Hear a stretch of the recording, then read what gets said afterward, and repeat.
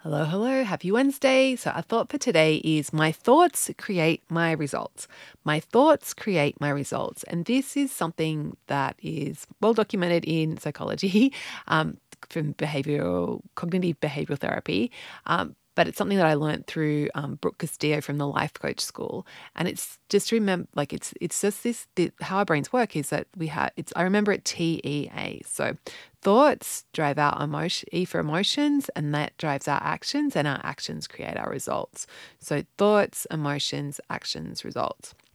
So if you're not taking action, if you're not doing, or you're taking action that you don't want to be taking, it always comes back down to looking at the thoughts that you're thinking, to changing those, because that will change how you feel, and that then when you're feeling a different way, you'll take a different action, and then you'll get the results you want. So, for example, if you're not doing your daily practice, the thought and every day, so that's the result, and the result is that you're not, making progress, then we want to look back to the thoughts that you're thinking about your daily practice, and you might be thinking, I don't have time, this is too hard, it won't matter, it won't make a difference. And you can see, like, if you're thinking, we'll use that I don't have time thought, then you feel rushed, you feel like you feel in a hurry to move on.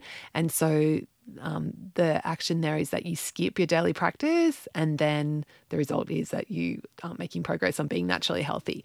So what we want to do then instead is just look back, and so rather than thinking I don't have time, changing that thought, and what we can do is actually look at making your daily practice really super simple, so that you do have time, and looking at this like, I can do this, or I want to make time for this is a better thought.